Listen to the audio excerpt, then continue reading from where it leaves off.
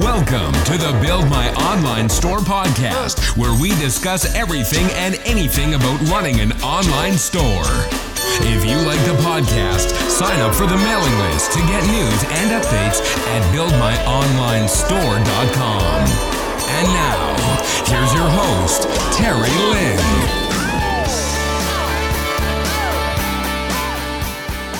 Welcome to the Build My Online Store podcast. I'm your host, Terry, and this week I have David Hehenberger from Shopping Cart Labs, where we're going to talk about e-commerce SEO and some best practices and tips that you can apply to your own online store. And so, David was previously the in-house SEO guy for Modern Cat Designs, which was from episode 4. So if you haven't checked that episode out yet, I'll link it in the show notes. And before we start, some news and updates about the show. I spoke to a group of about 40 people here in San Diego last week about e-commerce, a bunch of people that are just excited to get started and were thinking about starting an online store but just didn't really know how to get started and where to go. And so I talked about everything from platforms, product sourcing, marketing, and even just finding an idea, and it was a lot of fun. We went on for almost 2 hours, jam-packed information. And so I'll be posting up the replay soon, but it'll only be available to those on the VIP email list. So if you haven't signed up, now is a good time to join at buildmyonlinestore.com. And so I also got a new video on the About page of the website. Check it out and let me know what you think.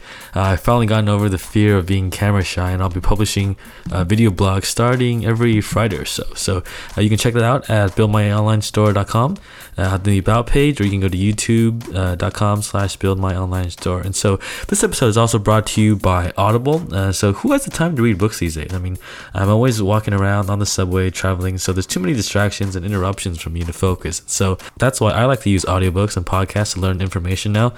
So if you want to check out Audible, you can go to buildmyonlinestore.com/audible to get a free audiobook download when you sign up for a free trial. And yes, I do get a small commission when you sign up, when you try for 30 days. So if you'd like to support the show, do check it out at buildmyonlinestore.com/audible. And with that being said, let's get into this week's episode.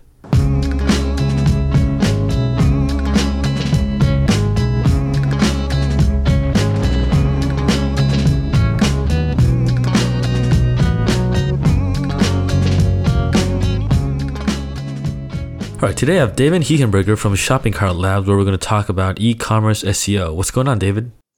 Hey, how are you doing? Hey, so today we're here to talk about SEO and e-commerce.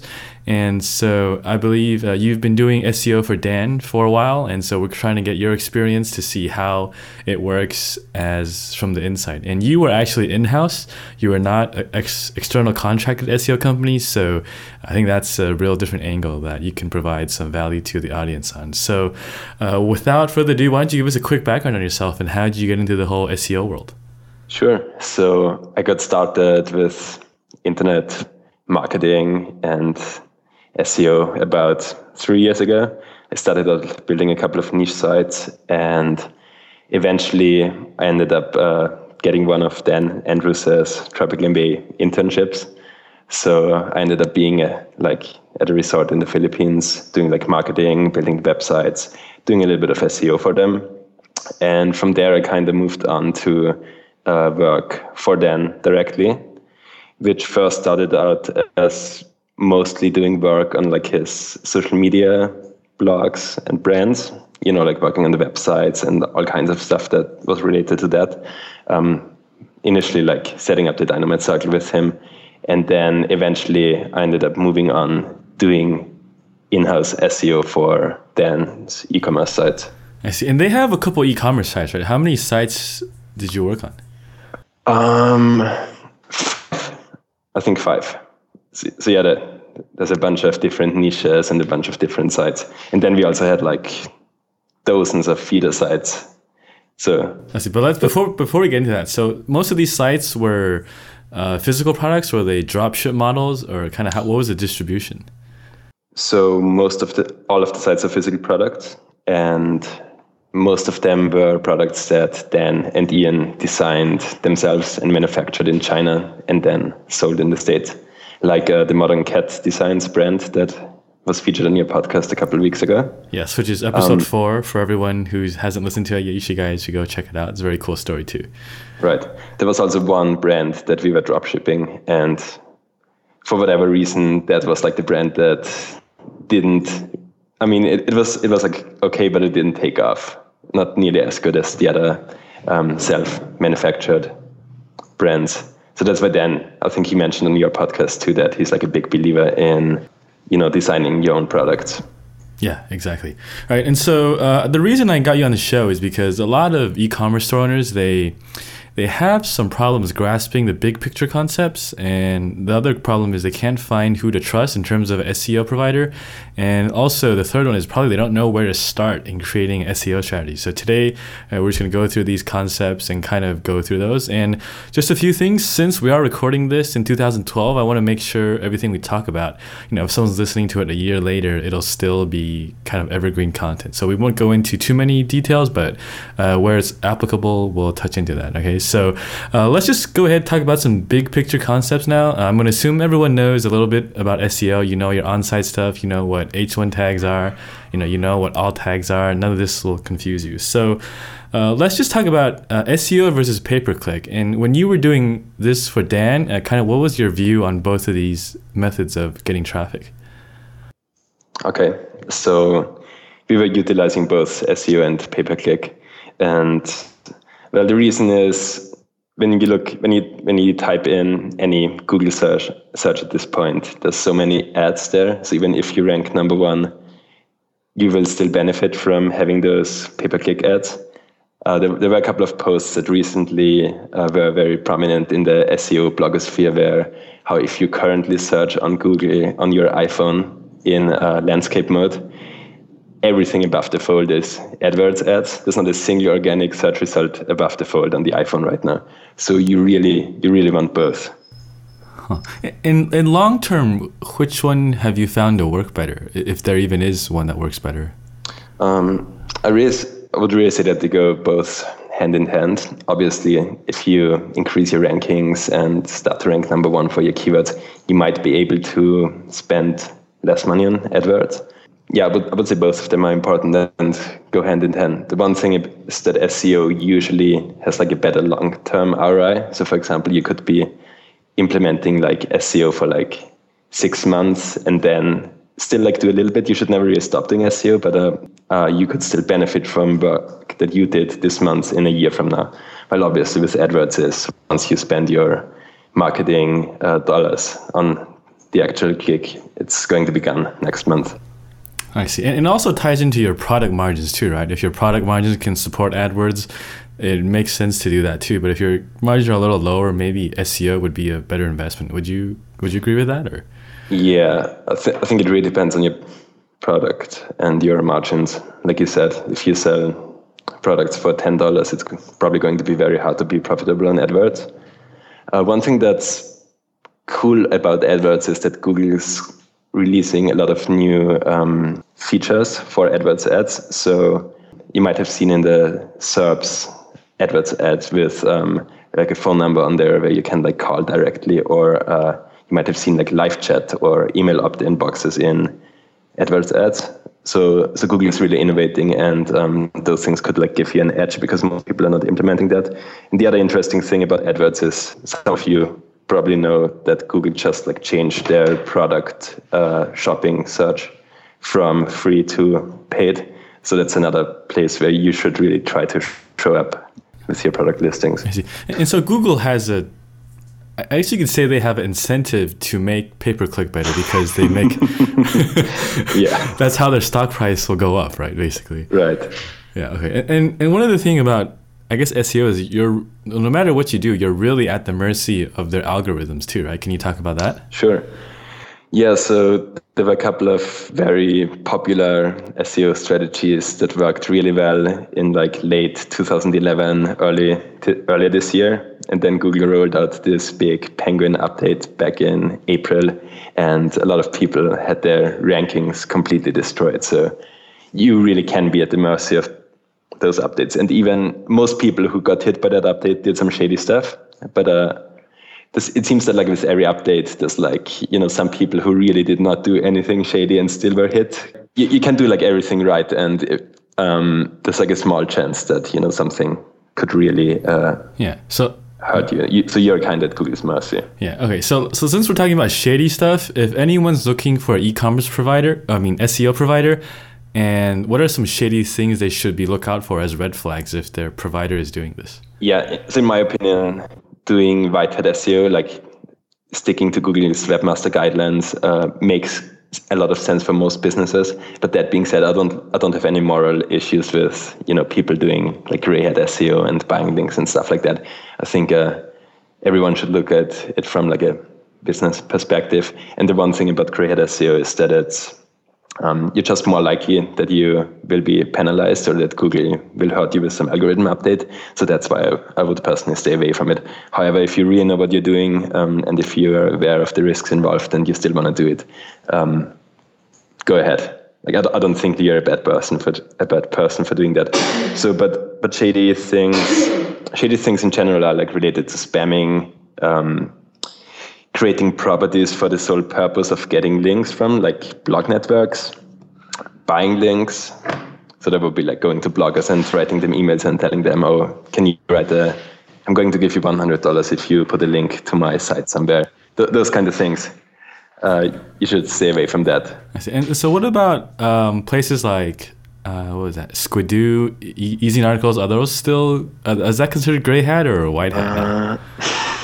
Because it's kind of hard to say, right? I think it's hard to say. I'm not a big fan of them anymore because basically a place like Easy Articles or Squidoo is a place where anybody can go and post really low quality content and get a backlink in return. So obviously, I think Google is not going to value that very highly. So I think, it might make sense.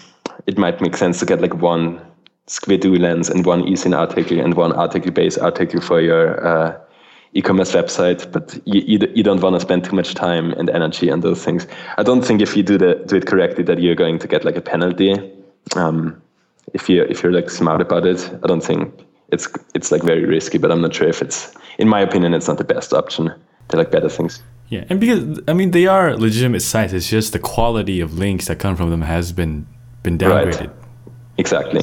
Like I see it constantly being downgraded. Exactly. So, yeah, interesting. Okay. Yeah, and for those who don't know, just check out Squidoo. They're basically sites where you post your own articles. So like it's like WikiHow, how to create, a calendar, and then you can write an article. You get a link on the bottom that says about the author, and that's the link that we're talking about here. So, yeah, okay. And so just a quick tip here, business owners, if you're on Twitter, you should follow @MattCutts. He is the head of web spam at Google. So a lot of the times when I follow him, he kind of hints of what Google's going to hit. I don't know if you follow him, David, but it's actually pretty cool. I do follow him.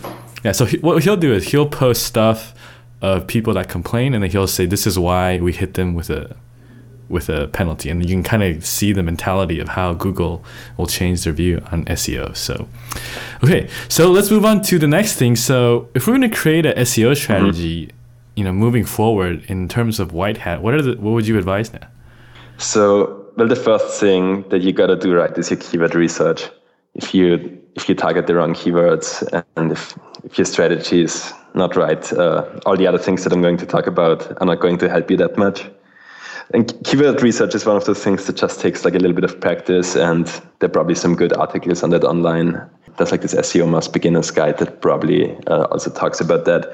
Obviously, what you want to find is you want to find keywords that are relatively low competition, while at the same time still have significant amount of searches. You don't want to build your business around a keyword that gets 10 searches a month or something like that. So there's kind of like this balance that you're trying to find between like competition and volume. And there's no perfect keyword out there, but there are a couple of tools that can help you find those. So I guess Market Samurai is a relatively popular tool for keyword research with internet marketers and people who are starting out. I'm personally not the biggest fan. I used to use it like a year or two ago. It's really slow. So I use the actual Google AdWords keyword tool. So that's the official Google tool, and you can just type in your keywords. And basically, what I do when I do keyword research, you can export the keywords. So you can check. There's like a checkbox, and you can check mark all of the keywords that are like interesting to you or that you think you want to target. Then you can like export it into a spreadsheet. That's like a good starting point. So that's what I do. So, but what Google AdWords will not give you is the competition. So what you want to use to analyze competition, I mean, there's a couple of tools. I personally am a big fan of SERPIQ. So that's like SERPIQ.com. And they have a free account where you can analyze a couple of keywords per day. So those are the tools that I would recommend for keyword research. If we're looking at keyword research, what are the key metrics we should be looking for in terms of gauging how competitive a keyword is?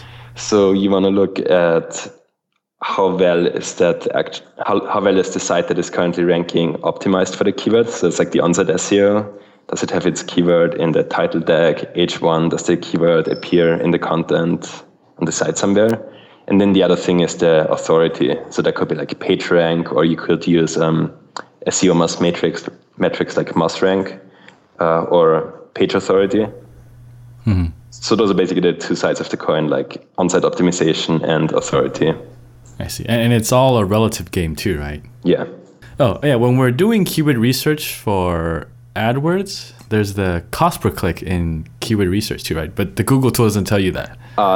So Google tells you the cost per click when you use its Google AdWords tool. Oh, okay. And how is that different from the Market Samurai one? I'm actually not too sure on that. So I think basically what Market Samurai, besides being a bit slower, yeah. I guess Market Samurai takes the data from the Google tool and makes it a bit more easier to digest for beginners. Right. So we got our keywords now, and we've come up with, say, a list of 10 words. And what do we do next? So that really depends on your site and what kind of products you're selling. But what would be like an optimal solution is if you have like a couple of, you have like one head-tail keyword. So a head-tail could be, say, engagement rings. That could be like your head-tail keyword. And then since you have like multiple products, multiple different kinds of engagement rings, you can like rank all those different product variations for different long-tail keywords. So basically that's like about site architecture. What you would want is you would want to target your main keyword with your homepage, which would be engagement rings. And then you would have subcategories. Say one category could be sapphire engagement rings. The other one could be diamond engagement rings. The next one could be ruby engagement rings. Again, have subcategories there. For example, you could have golden diamond engagement rings, silver diamond engagement rings, platinum diamond engagement rings. So basically what that does is it allows you to target those long tail keywords. So a long tail keyword is a keyword that, maybe has like 3 or 4 or 5 words in it, and it has a relatively low amount of monthly searches. But that also means that usually there are very few people who target those keywords, and conversion rates tend to be higher too. I see. So let me just put the Modern Cat Designs example in here. So they have a couple products. One's called Large Litter Box Hider. So these are actually chosen for SEO purposes. Is that right? Right. I see. Okay, because I always wondered, why is the name so generic? And so by using the generic product name, that's how you get people, when they search into it, to land on the page, right? Right. And you can still give your product like a real name. So here we have on Modern Cat Designs, there's this one product called the Mox Litter Tower. Litter Tower is our keyword, and Mox is like the brand, the branding of the product. So if you're selling a product, you should actually use the generic keyword in your SEO, but then add your own brand twist to it. Yeah, if possible. Unless you think it's going to hurt your conversion rate or it's going to sound really lame. But I didn't notice that until I looked at the Modern Cat Design website, and I'm like, oh wow, these terms are actually SEO optimized, the product names. So did they always know they were going to do this, or did you guys change this once you were in there? No, that was already in place when I started. This is a genius tip for anyone that's starting out. And so you actually have to make sure your categories are sorted correctly too, right? So, that really depends on your products, right? If you have a single SKU e-commerce site, obviously that doesn't apply to you. But if you have a lot of product variations, you should really try to target long-tail keywords with each category page. I see. So let's go back to the engagement ring example. If I have engagement rings and I have, say, engagement rings by a certain company, would I put engagement rings in the category first and then put the company's name on it, or would I just put it all together? Is there a difference? So you mean you would have Tiffany engagement rings? Yeah. So if I have Tiffany and another brand, I don't know, I don't even know what another brand Yeah, is. I don't I guess we're not getting married anytime soon. Yeah. So would I want to make like categories / engagement rings / Tiffany engagement rings, or should I just do like engagement rings? And would it make sense to double it up in my URL? I think it would make sense, but it seems that as Google's algorithm is evolving, that actual keywords in the URL are becoming a little bit less important than they used to. You especially get that with exact match domains. They are not as important anymore as they were like 2 or 3 years ago. But yeah, so what I would suggest is that you have like your engagementringsite.com /Tiffany-engagement-rings, if that is what you want to target. I see, yeah. Yeah, this worked really well for another business I interviewed. I don't know if you heard episode 6. So basically they sell like ceiling fans, and they have specific product numbers, and they named each product off that direct number, which is like PQ125 something something something by this company. And so whenever people searched, they would basically pop up because they use the exact product number that people jot down when they go to the store. So Right. yeah, interesting. All right, and so is there still a over optimization penalty now with Google? Well, so the over optimization penalty, which was Penguin, like the number one thing Penguin did is like it looked at anchor text profiles, and sites that had a too optimized anchor text profile, like having more than 50% or whatever keywords as anchor text instead of having like a natural anchor text, got penalized. I see. So just to make sure everyone understands, so anchor text is like the link that if it says click here and here is highlighted, that's the anchor text, right? And if it was, say, modern cat design, it was like litter box, but litter box was the link. That's what people were getting penalized for, right? Exactly. I see. Okay. And so what's the kind of optimal rate you want to have now, if there is one? I'm certainly not over 50, but what would be the percentage you would advise? Make your anchor text as like natural as possible. I would aim for not more than 10% of actual keyword anchor text. Again, if your site is moderncatdesigns.com, you want to build links that actually say moderncatdesigns.com, which is like your branded anchor text, instead of saying modern cat furniture or cat condo. Yeah, and I think the method to gauge is just that, is this how you would share something with your friends, right? Would you say click here, or like you have to optimize for a forward just keyword? Paste the URL. Yeah, exactly. Right. So I think that's the gauge I would advise, but I guess it makes sense too. So right. So back to your 80-20, your question of like 80-20 approach to e-commerce SEO. So the other thing is like on-site SEO, and a lot of people who listen to that might already have that in place, but I've seen a lot of e-commerce sites who don't have the basics in place, which is like title tags, keyword in your title tag, keyword in your H1, making sure to name your images accordingly. So instead of having some weird image name, you want your keyword in the image file name, and you want an image alt tag that says there. And why are alt tags important? So, well, what alt tags actually do is if your image doesn't load for whatever reason, it displays the text instead of the image, or if you're like blind, that's what like your program would read to you. But basically, Google uses the image alt tag to, well, just categorize the image. So that could also help you show up in Google image search. And the thing is, Google can't read images, right? They don't have eyes. They're just a program that reads text and numbers. So that's also why alt tags are important too, right? Right. Yeah, okay, I see. And so this is different from the title of the image too, just to be clear, because when you upload a picture into your e-commerce site, there's a way you can name the photo, and there's also an alt section, I believe, that where you can enter this. So I think that's probably where some people get confused. And where do we find H1 tags usually then? Oh, so H1 would usually be the product name on most e-commerce platforms. So again, it makes sense to have your keyword in there if it doesn't look too spammy. Yeah, I see. And one thing, it's a mistake I used to do, is before I knew what H1, H2 tags are, I would just bold my text and make it bigger.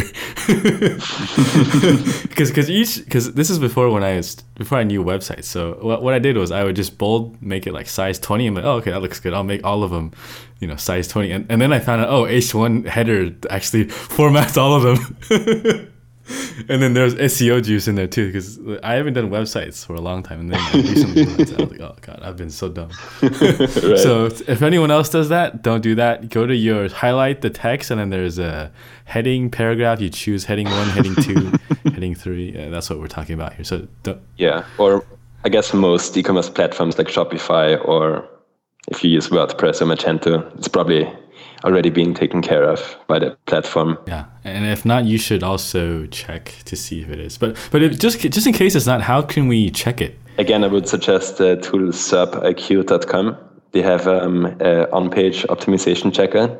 You can like paste your keyword and your URL in there, and it's going to give you like a score on a scale from 0 to 100% how well your site is optimized for that keyword, how well your page is optimized for that keyword. Oh, and it'll tell you where your gaps are and all that too, huh? Oh, I see. Yeah, so it's going to tell you your keyword does not appear in your text, or you should have an image on there, or you don't use your keyword in your H1 or your title tag, etc.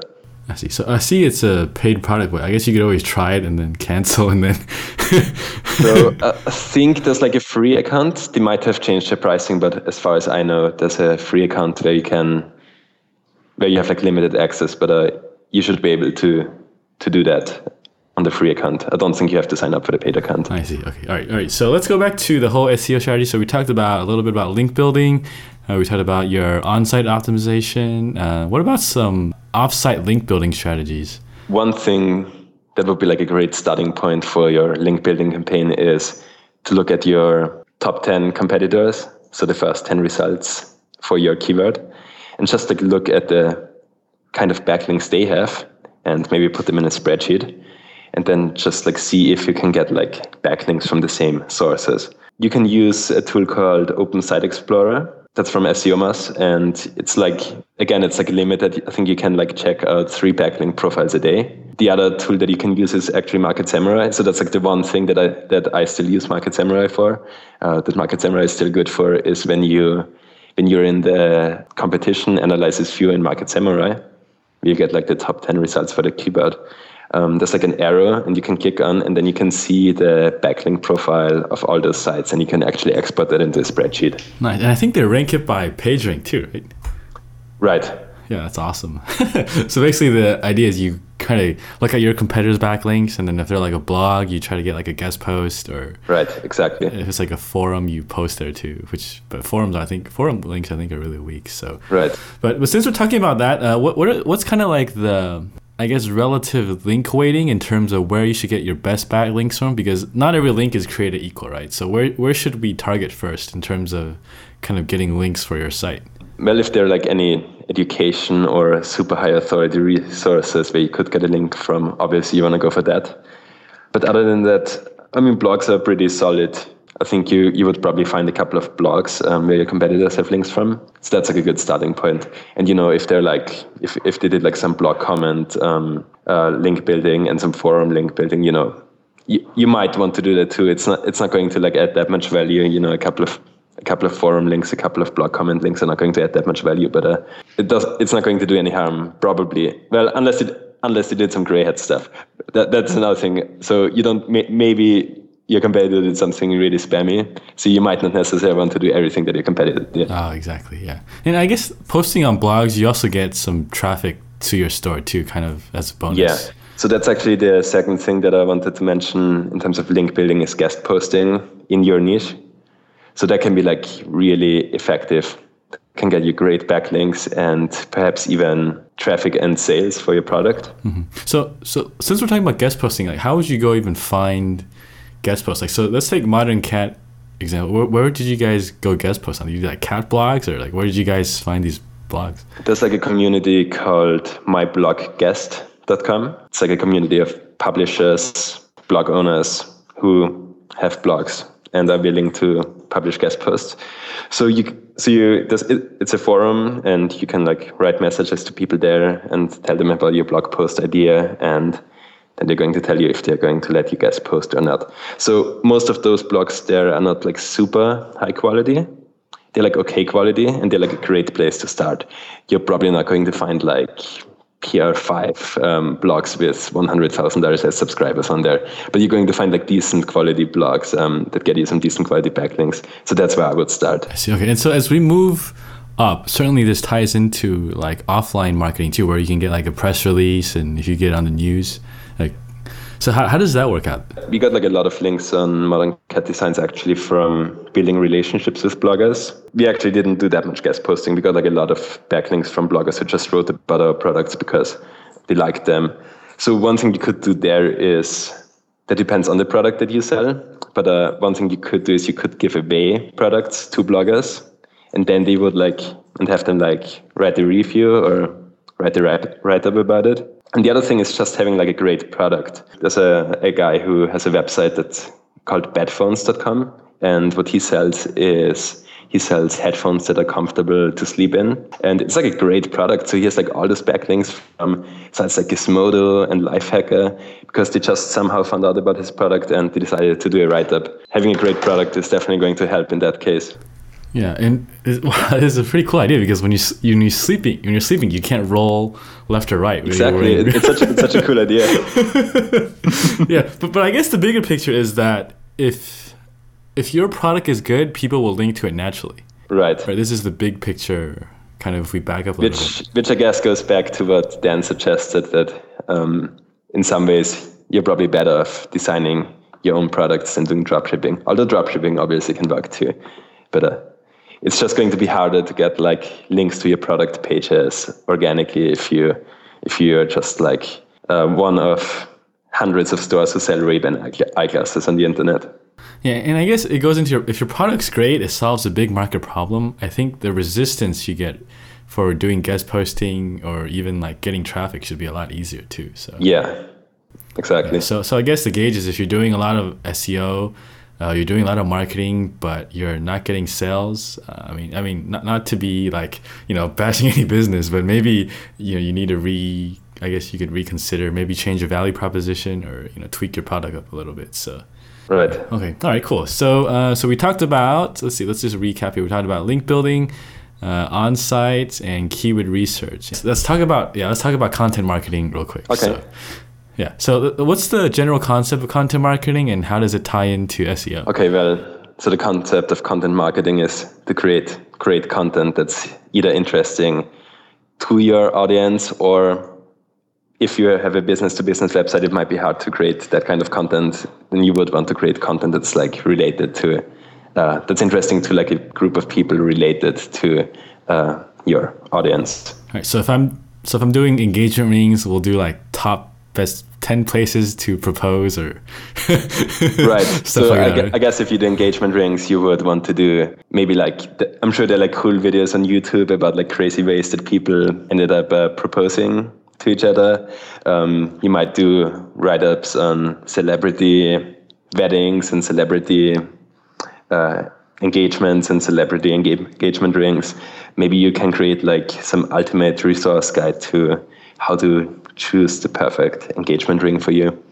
Those kind of things. So creating really, really useful content. That's basically what content marketing is. And you can even branch into a digital product, how to choose engagement ring.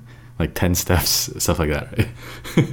All right, and so I'm looking at the Modern Cat Design sign up. You guys use a lot of pictures for your blog. So is there is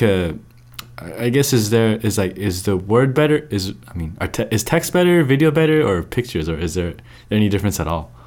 Well, I think a combination is usually good.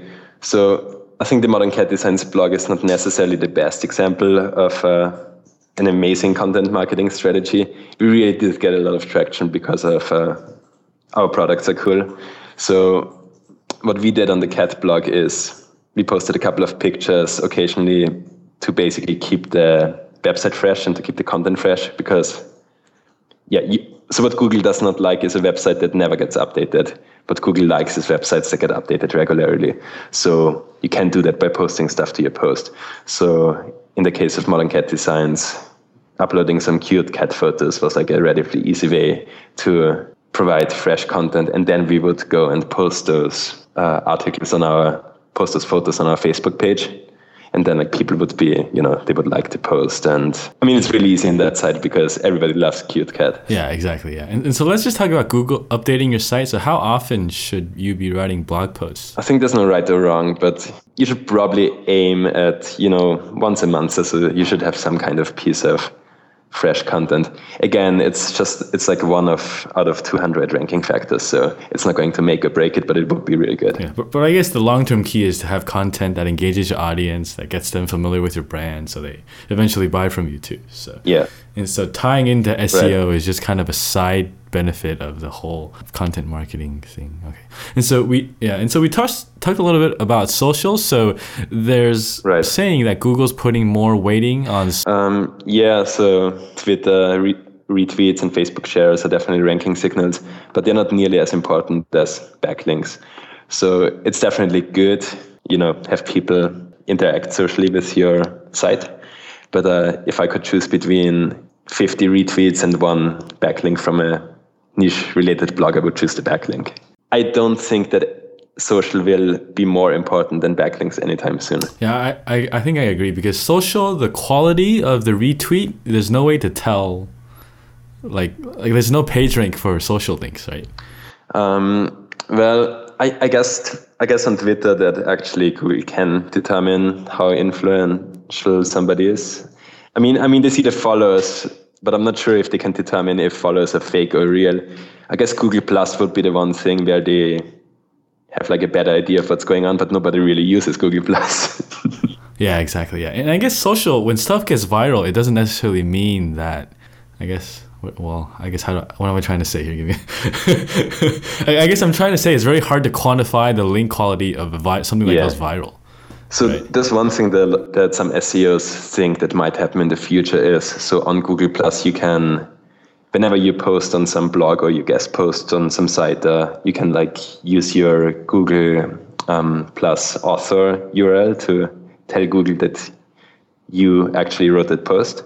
So there are like people who believe that if you are very influential on Google Plus, that this might become like an on-page ranking factor. So that would be like the first on-page way to determine authority, is having somebody like, so Ren Fishkin might have, or Matt Cutts might have like dozens or hundreds of thousands of people in their Google Plus circle. So if they would write on your site, that could be like a ranking factor. But that's not the case right now. That's just like something that might happen, like a theory. Yeah, and it's worth considering too, because Google would not be dumb and put no weighting on its own social media tool, right? Yeah. so I'm sure there's some weighting, but I guess no one's been able to quantify that yet. Right. Interesting. All right. So what about YouTube? Did you guys do any YouTube marketing or? So one thing that's good for your on-site SEO is if you have videos on your site. Just in general, like the better your content is, like the more interactive, the more pictures, videos, the more great content you have. Like the better your content is for your user, the better.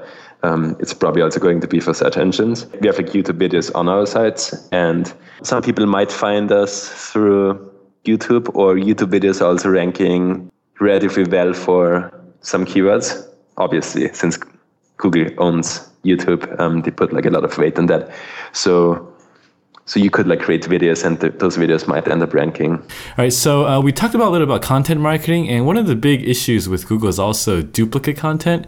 So can you talk a little bit about that? Duplicate content issues happen when multiple sites on the internet have same content on them. So, and in terms of e-commerce, that could very likely happen if you sell products and you take the description that your manufacturer wrote and just paste it onto your site. Then there's like a very high chance that other sites on the internet have that same description on there. And basically what Google tries to do is, when they find duplicate content, they try to find out like who the original source is and only display one result for that. So there's no foolproof way, first of all, there's no foolproof way for Google to find out who really created that piece of content. And well, the other thing obviously is that if Google thinks that you did not write that and that somebody else is like the original author, your result might not show up. So how that applies to your e-commerce site is that you really want to make sure to write your product description yourself. Even if you're selling another manufacturer's product. Yes, so then you would be best of rewriting it, or maybe outsource it, maybe hire somebody to rewrite it. Don't use the default product description, because there's probably lots of other people out there who do the same thing. So say my product, I put it into a wholesale distribution, and my distributors or whoever sells it again for me uses the same content. Who actually gets penalized? Well, that's the thing. Google will try to find out who the original author is, but there's no foolproof way for them to tell. So it could actually end up hurting it could end up hurting everybody involved. I see. So the best route is just to write your own content for it, so you don't risk getting duplicate. Again, I mean, that depends. Do you sell like 10 products? Do you sell 100, or do you sell 10,000 products? It would be awesome if you could like write a couple hundred words of content. That would be really good. If you sell 10,000 products and you absolutely cannot do that, write 3 sentences or so. Amount of words on site is definitely a ranking factor, so you want to have as much content as possible. But if you can't do it, write a couple of sentences. So this ties into making your own products too, right? If you have your own products, your own design, naturally you'll have your own story to say about everything. You won't have to worry about duplicate content too. So right. When e-commerce businesses are looking for SEO providers, because there's so many on the internet, and so many of them promise, we'll get you rank 1, for this keyword within a month, 2 months. I mean, what are some metrics we should look for when you're looking for an SEO provider?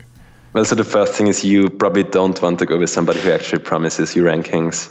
Nobody can guarantee rankings. You can say it's very likely that I'm going to get those rankings, but you just never know. There are like 200 factors that Google uses to rank your site. So you cannot control Google. So nobody can guarantee rankings. So that's like the number one red flag, I would say. The other thing is, I would say, like service providers that like measure results or promise results in terms of amount or volume of links. That might have worked really well a couple of years ago, but now we're really moving towards quality over quantity in terms of links. If you find some like SEO service providers that say, I'm going to get you like 2,000 backlinks per month, it might not be the best way to go. It's probably not the best way to go.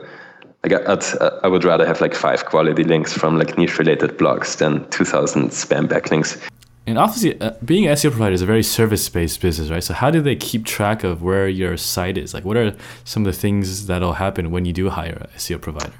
I didn't get that. I guess, like, do they give you, like, reports every month? Or, like, what do most of them do? Yeah, so you would usually get monthly reports. And one thing is that I've seen that like a lot of SEO consultants, they send those reports at the end of the month, and those reports include like 40 keywords. And the thing is that it can be like really hard for consultants to like explain or like show their clients how much progress they're making and that they're working hard. So a lot of consultants just like, take a list of 40 keywords that might only like have 10 searches a month or so, and then show them, like I'm working on all those keywords and we're having like huge improvements. I've seen it recently. That does not necessarily mean that your consultant is going to scam you. The thing is, it's just like it can be very hard for like SEO consultants to explain results. So I think the number one thing actually would not be rankings, but like traffic from search engines, which can be seen in Google Analytics. So if you hire a SEO service provider and you see that your traffic from search engines goes up significantly after a couple of months, then he's like doing a good job. And the other thing is obviously rankings. Like, most consultants are probably going to include rankings in your monthly report. But rankings are not like the end-all, be-all. Traffic from search engine is probably more important than rankings. I see. So it's just important not to get caught in the tactics, but as long as the strategy is working. And so one of the things we talked about earlier was gray hat and black hat SEO. And so are there ways where e-commerce businesses can know which one's being used that might put their business at risk? Probably just ask your SEO guy.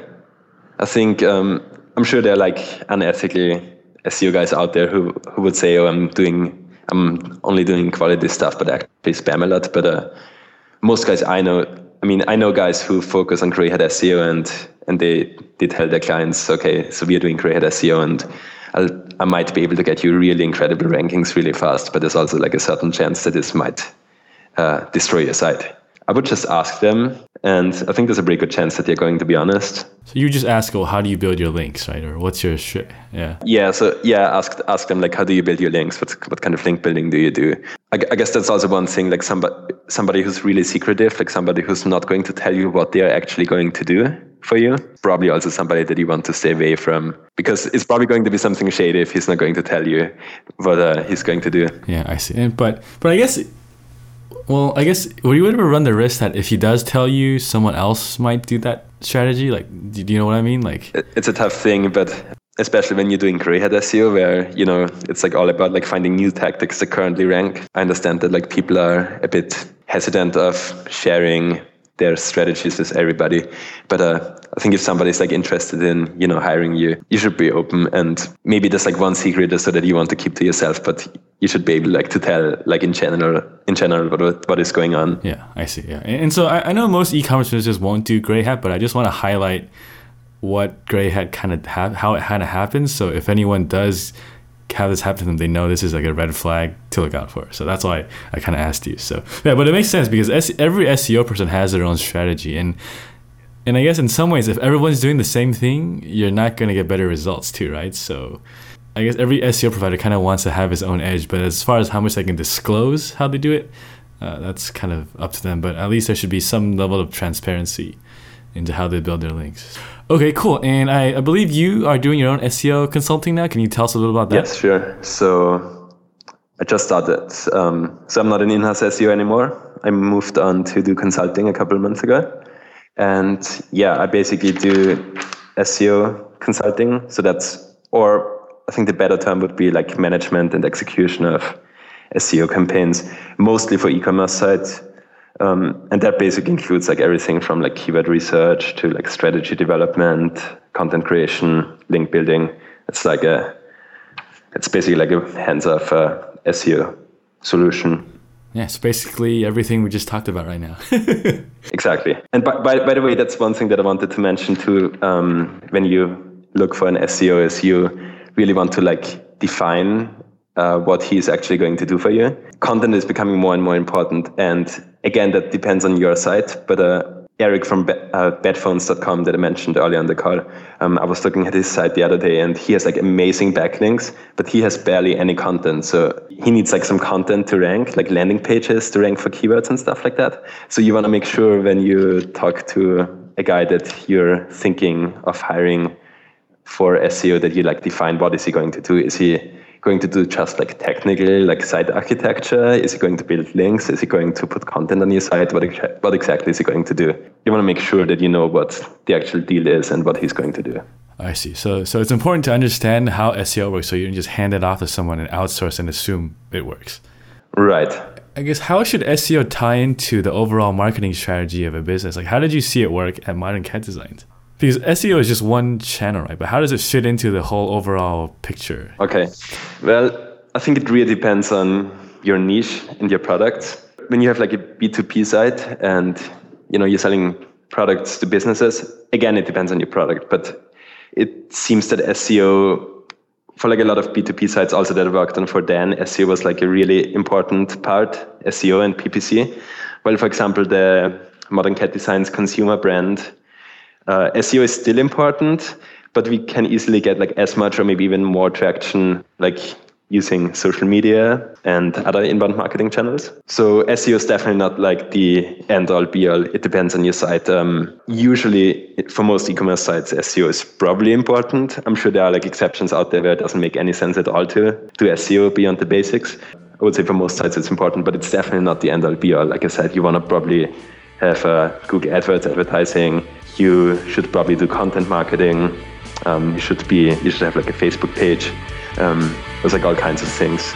All right, David. Well, I think that's it. So thanks for coming on the show. And you guys can also find more about David at shoppingcartlabs.com. And we'll see you guys next week. To get more information about running an online store, visit our website at buildmyonlinestore.com. Thank you for listening to this episode of the Build My Online Store podcast.